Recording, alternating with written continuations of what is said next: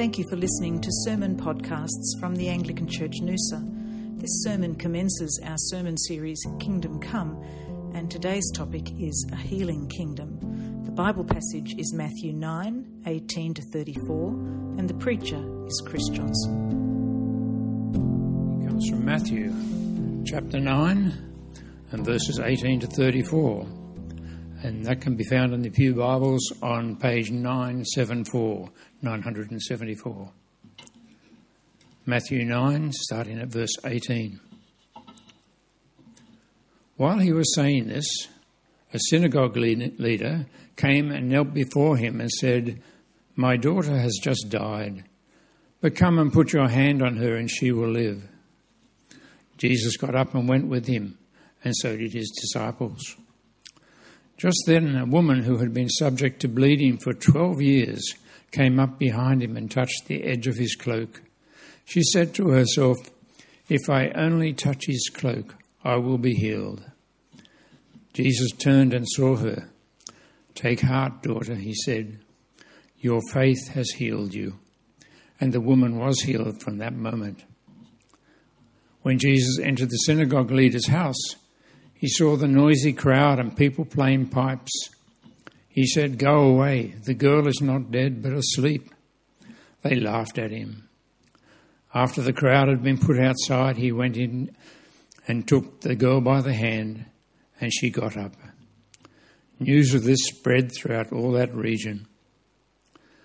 As Jesus went on from there, 2 blind men followed him, calling out, "Have mercy on us, Son of David." When he had gone indoors, the blind men came to him and asked him, "Do you believe that I am able to do this?" "Yes, Lord," they replied. When he touched their eyes and said, "According to your faith, let it be done to you," and their sight was restored. Jesus warned them sternly, "See that no one knows about this." But they went out and spread the news about him all over that region. While they were going out, a man who was demon-possessed and could not talk was brought to Jesus. And when the demon was driven out, the man who had been mute spoke. The crowd was amazed and said, "Nothing like this has ever been seen in Israel." But the Pharisees said, "It is by the prince of demons that he drives out demons." This is the word of the Lord. Well, good morning, everyone. Great to be the people of God together at Noosa. This morning we commence a new series, Kingdom Come, and we're going to spend 5 weeks in Matthew's Gospel. We're looking specifically at Matthew chapters 9, 10 and 11 and what they teach us about the kingdom of God. We're going to discover it's a beautiful kingdom, that people's sick bodies are healed, dead bodies are raised to life. It's a kingdom where people are called to repent in order to enter the kingdom. And those who do choose to follow the king are then sent on his mission to bring others in. These sent ones will have to endure rejection and persecution. We'll come to that in chapter 10.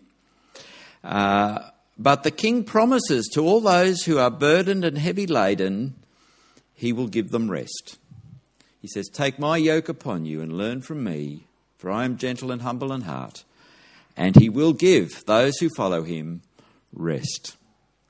So some beautiful things in these chapters, and I hope you might look forward to the next 4 weeks coming up as well. This morning, though, we're looking at the healing kingdom, and the passage Matthew 9, 18-34. If you've got a Bible there, it'd be very handy to have it in front of you. There's 4 stories of healing, although one of them is actually the raising of a young girl from the dead. And so these lovely stories that we've just heard, the raising of the synagogue leader's daughter, the healing of the woman who'd been subject to bleeding for 12 years, the healing of 2 blind men, and then the driving out of a demon which allowed a mute man to speak. Did you notice the diverse range of people here? There's male and female. There's young and old. There's people who had strong faith and people whose faith position we don't know. And there's a variety of human need represented in these stories. A distraught father whose daughter has just died. There are a few more harrowing situations in life than a parent losing a child. That little one you gave birth to that you swore you would love and protect. And then they're gone. There's nothing you can do about it. And if any of you have had to face that horrible tragedy in your life, my heart goes out to you this morning as we hear this story read. Because I know there can be a wound there that can never really fully heal. And I've taken a number of funerals for children, and they're always distressing and difficult things. So God bless you if that's your situation. But this synagogue leader, we can understand, I think, his desperation and his need. But next we have the woman who'd been bleeding for 12 years. We don't get a lot of detail in Matthew, but if you go to Mark's version of this, in his gospel, he says this: she had suffered a great deal under the care of many doctors and had spent all she had, yet instead of getting better, she grew worse. Just horrible, isn't it? She must have been desperate. And for any of you who've had chronic illness and the doctors haven't been able to treat it, we can probably identify with how desperate this woman was. And then we come to the two blind men. Assuming they'd been blind from birth, they had to endure the tragedy of never being able to see the glory of God's creation, the things we take for granted, those of us who can see. They must have had some sense that it was a beautiful environment in which they lived, but they could only grasp it by their imagination. And I sometimes think it's probably like that for all of us. Well, it's like that for me as I think about the new creation and what's coming in the next life. At the moment, I can only grasp it by my imagination, shaped by Scripture, what it might be like. But for the moment, we see in a mirror dimly, and we're grasping at it. Anyway, for these two gentlemen, just to see the creation, let alone the new creation for them, this must have been a wonderful, wonderful experience to have their eyes opened and to see the beauty of God's creation. But then we have the man who was possessed by a demon and unable to talk. Very frustrating disability. How marvellous for him to be able to now enter into full conversation with people, with his family, with his friends, to be brought into the social world of his day. And so there's a great variety of human need here, yet the amazing thing is this one man, Jesus Christ, can meet every need. Every need.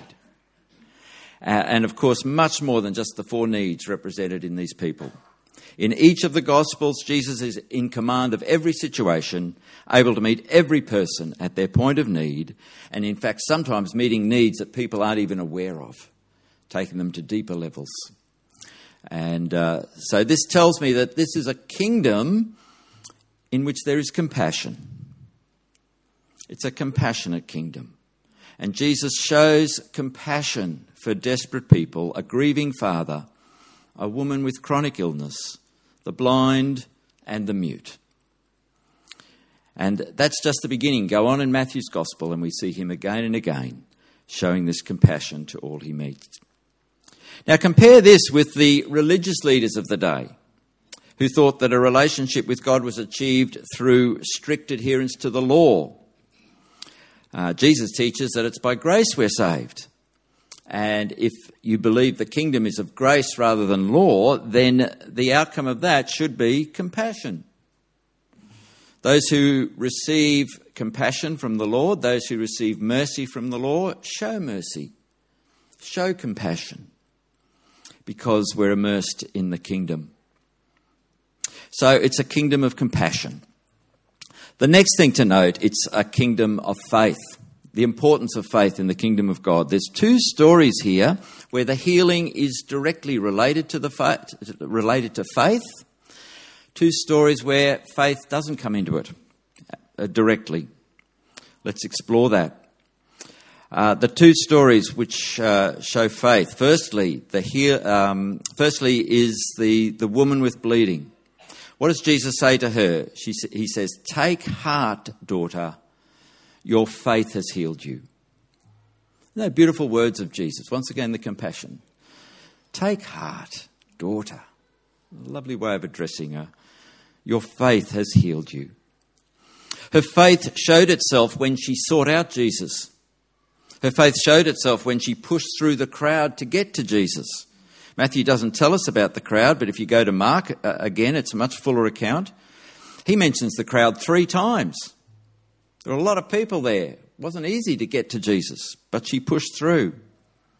She showed her faith as well when she reached out her hand and touched the edge of his cloak. She thought, that's all I need to do. And her faith is rewarded. Jesus says, "Take heart, daughter, your faith has healed you." The other story where those with the ailment have faith is the story of the 2 blind men. It's all about faith here. Look at the way they cry out to Jesus. They say, "Have mercy on us, Son of David." To address Jesus as Son of David was to acknowledge him as the long-awaited Messiah who would come from the line of David, come to save the nation. This is more than just having faith in Jesus as a great healer. This is acknowledging Jesus as the Messiah, that he's the one who would come and re-establish the nation of Israel, bring in the kingdom of God. Now, at this point, the focus of the 2 men is probably not on these bigger kingdom issues. It's really on their healing. But simply the fact that they would address Jesus as Son of David shows that there's a lot of background here and a bigger faith that they're exhibiting. They cry out, "Have mercy on us." I'm sure the mercy they're looking for is the healing of their blindness. And Jesus takes them aside and he actually tests them about their faith. Did you notice that? He says, "Do you believe I'm able to heal your blindness?" And their response seems to be a very confident, "Yes, Lord." And then Jesus touches their eyes and he says, "According to your faith, let it be done to you." They must have had great faith because they were healed instantly. And so faith's very prominent in those 2 stories. However, the other 2, we really don't know the faith position of the people who received healing. The daughter who was dead was hardly in a position to make a statement of faith, and likewise the man who was mute. And so we don't know whether they were inclined to believe in Jesus or not. But take note of the faith of the people around them.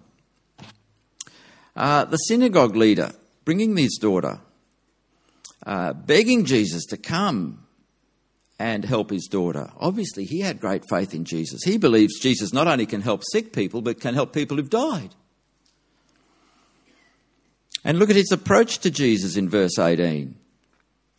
We're told this leader comes and kneels before Jesus. Now, the Greek word used here for kneeling can be used in a secular sense of someone coming before a person of authority and simply showing them great respect. But it can also be used as an act of worship before the divine.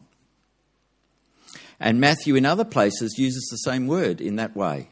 If you think to the Great Commission at the end of the Gospel, Matthew 28, and just before he gives the Great Commission in verse 17, we're told the disciples come before the risen Lord and they worshipped him. Well, that's the same word. They worshipped him. And so this same word is what's being used for the synagogue leader kneeling before Jesus. Now, we don't really know how much the synagogue leader understood who Jesus was and that he was, God incarnate and should be worshipped. He probably, of course, he couldn't have grasped all of that. But he's certainly showing Jesus great and deep respect in coming before him. And that, I think, revolves around this faith that he had, that Jesus had power over death. And if he could just get Jesus to come and see his daughter, things would happen. And so he certainly had faith. And then the other incident, the man who was demon-possessed and mute, there is nothing specifically here pointing to faith, except to note that he is brought to Jesus. Do you see that in verse 32? He doesn't come of his own initiative, it just says he's brought. So he obviously had very caring friends. Friends who weren't concerned that he had a demon. Friends who weren't put off by the fact that he was mute. Probably struggled to keep in touch and to keep communicating, keep that friendship going. And it's these friends who obviously believed in Jesus at some level, that he could help their friend. And so faith in Jesus is very important for those who want to enjoy the benefits of the kingdom. It is faith in Jesus. You know, that word faith is used in so many different ways in our society, isn't it? And I think for a lot of people, it's just this general idea of thinking positively. You can walk into gift shops and you'll find the word faith on mugs or posters.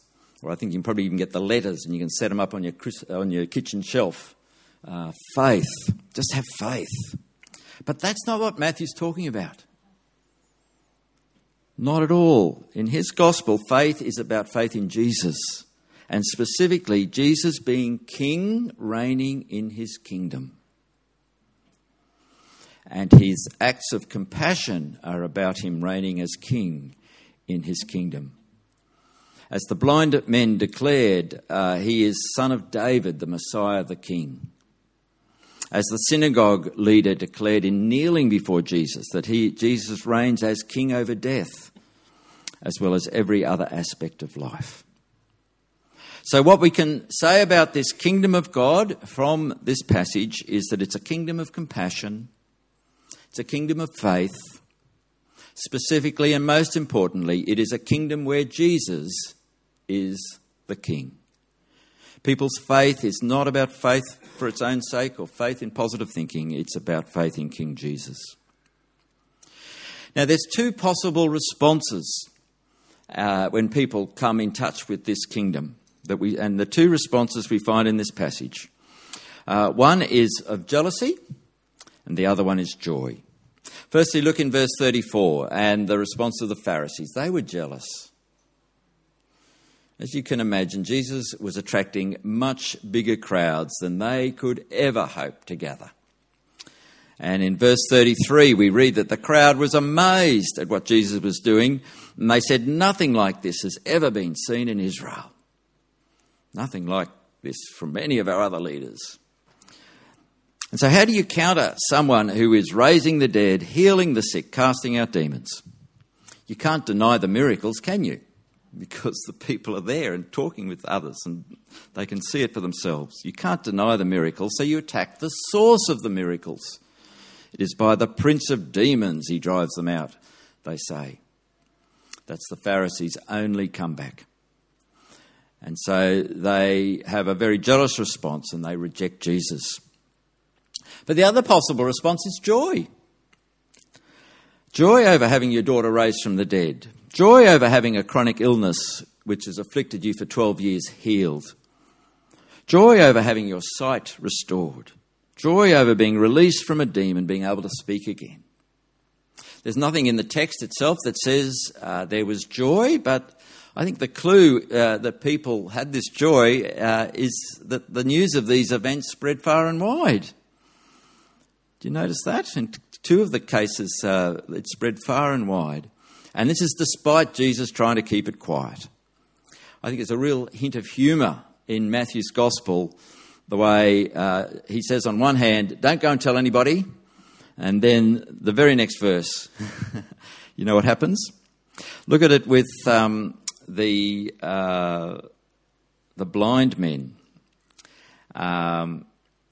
They go and blabber. In verses 30 and 31, it says Jesus told them sternly, see that no one hears about this or no one knows about this. And what does the next verse say? They went out and spread the news about him all over the region. I think it's a bit like a parent telling their child, now this is just for our family, this news, but mummy's going to have a baby. And we've got to tell the wider family, so don't tell anybody else until, we've told the wider family. But the next day at school in the playground, guess what? I'm going to have a baby brother or sister, and the news is out. It's very hard to keep good news quiet. So, my friends, over these next 5 weeks, I hope you're going to get very excited about the kingdom of God being good news, and that your response will not be to reject Jesus like the Pharisees, but to embrace him wholeheartedly as your King, and that you'll want to spread the good news of the kingdom of God wherever you go. Amen. The Anglican Church Noosa is an evangelical Anglican church on the northern end of the Sunshine Coast, Queensland, Australia. Our vision is living to love and proclaim Jesus. Our core values are being Christ-centred, Bible-based, Spirit-led and mission-shaped. If you have found this sermon helpful and would like to contribute to the ongoing ministry of ACN, please go to our website anglicanchurchnoosa.org/giving. Thank you.